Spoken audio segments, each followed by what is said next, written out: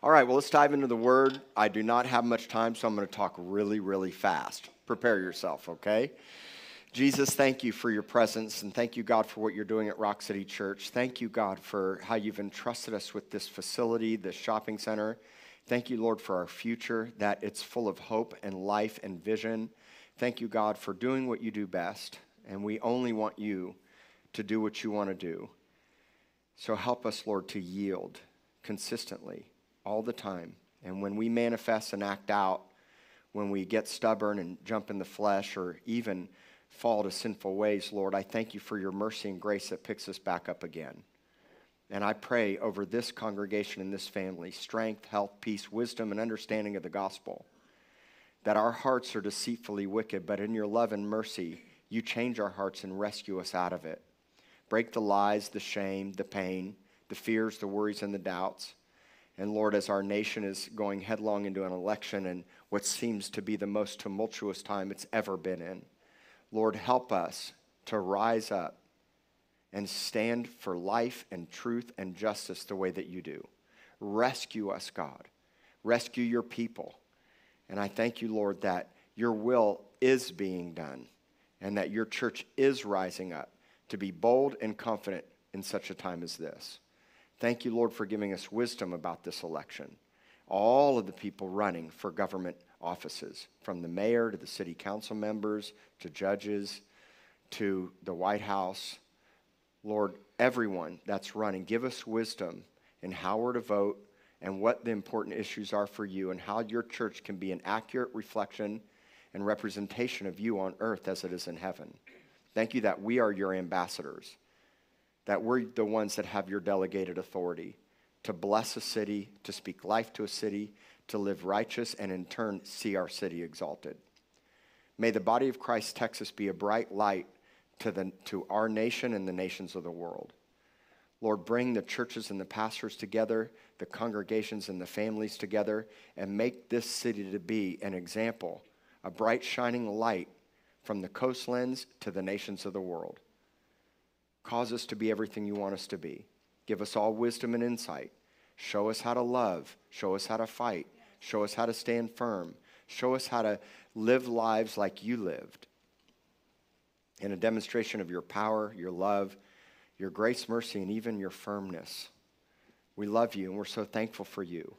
I'm thankful for this church. I'm thankful for the worshipers and the volunteers and the ushers and the greeters and the media team and the children's workers and the facilities keepers. Lord, thank you, God, for the way that you've blessed us. And have mercy on us, Lord, for anything that we've said or done, any way we've lived that's contrary to your design. For we have, Lord.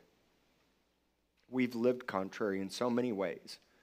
And we repent, Lord, for anything that we've said or done or in any foolish ways that we've acted. And I ask, Lord, that you would have mercy and forgiveness upon us. Have mercy, Lord.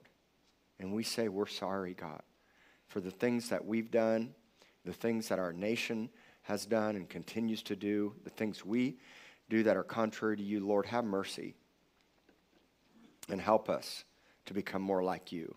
And thank you, God, that you've made us new creations. You change us from the inside out. Change our hearts. We love you so much in Jesus' name. Amen.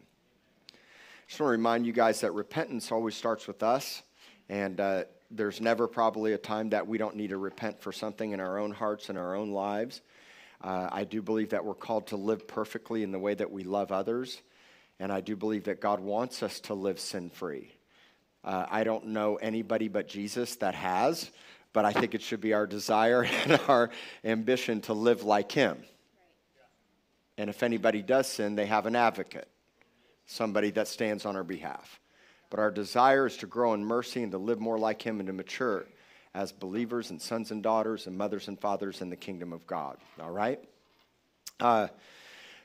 If you missed last week, I just want to remind you of a couple great scriptures that I quoted. Proverbs 11:10-11 says that the blessing rests on the righteous.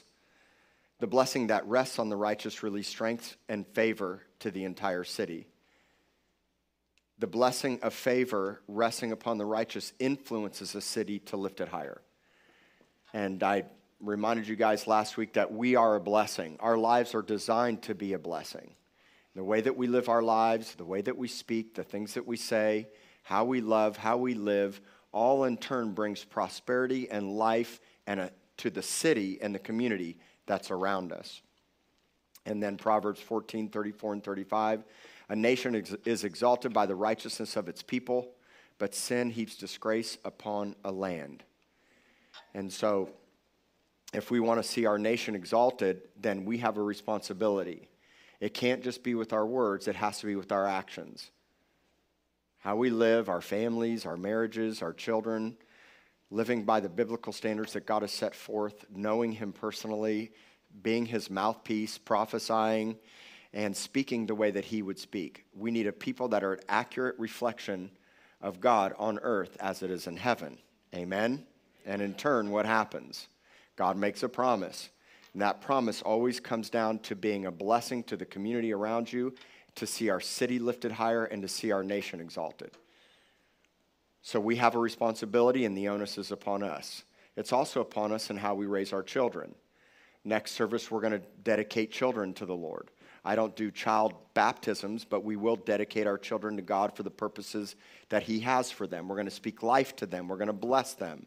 You know, Jesus said, "Suffer not the little children to come to me." And he said that in the context of parents bringing infants to lay hands on them and bless them. And so he rebuked the disciples because the disciples were telling the kids and families to get back. I don't even understand. And then as soon as he rebuked them, he went on laying hands on the kids. And then he said, the kingdom of God is for these little ones. The kingdom of God's design is a purpose of leaving a legacy for the children and the generations coming behind us. So I'll talk more about that next month or next service. But we have a great responsibility. Many of us fall short. We make mistakes. We say things we shouldn't say. We think things we shouldn't think, which is why we should be quick to repent and spend a lot of time in God's word, listening to his voice, knowing what he has to say about matters, and then making our voice heard to the government officials in our land. We are not called to be silent. We are called to be bold as lions. All right? And that means that we affect change. It means that how we vote, how we speak, the relationships we build with mayors and city councils, and what we say when we stand before them, all of that's important. There are countless times where the disciples and the apostles were brought before government officials to state their case of why they were doing what they were doing, and they would preach the gospel, and many times they would convince and persuade government officials to follow the way of the Lord. But it's important for you to understand that we are in a spiritual conflict, and there are wickedness and wicked rulers and spiritual principalities that are affecting the way that non-believers think. Now, of course, the wickedness and the lies and the spiritual principalities and the demonic forces want to influence us as Christians and will work overtime to influence us to believe lies. Every day, we have to stand against lies of the enemy. I do too. And sometimes I believe the lies, if we're just being honest, which we have to be. But the good news is that I love Jesus. I love his word. I've dedicated my life to learning his word and to hearing his voice. And so I've recognized over the course of time what voice is speaking to me and when. And sometimes I play the victim, and sometimes I succumb to those lies, and I believe them. But I know how to counterattack. I know the answers. And even when I do, I need to be quick to repent, ask for forgiveness, and get back to the truth. Okay, so there's grace and mercy for all of us here. But we can't stay as a victim, and we can't stay silent, and we have to understand that there's a very real war and a very real battle that's taking place in the world around us. Remember, the greatest ploy of the enemy, of Satan, is to get you to believe that he doesn't exist or that he's not there. Now, I've talked a lot about spiritual warfare in the past, and we're not a devil-happy church. I will cast out demons anytime they manifest as the Lord leads. But I don't chase demons. I don't chase manifestations. We chase Jesus. And if the enemy is in someone and doesn't like it and is ready to come out, then he's coming out.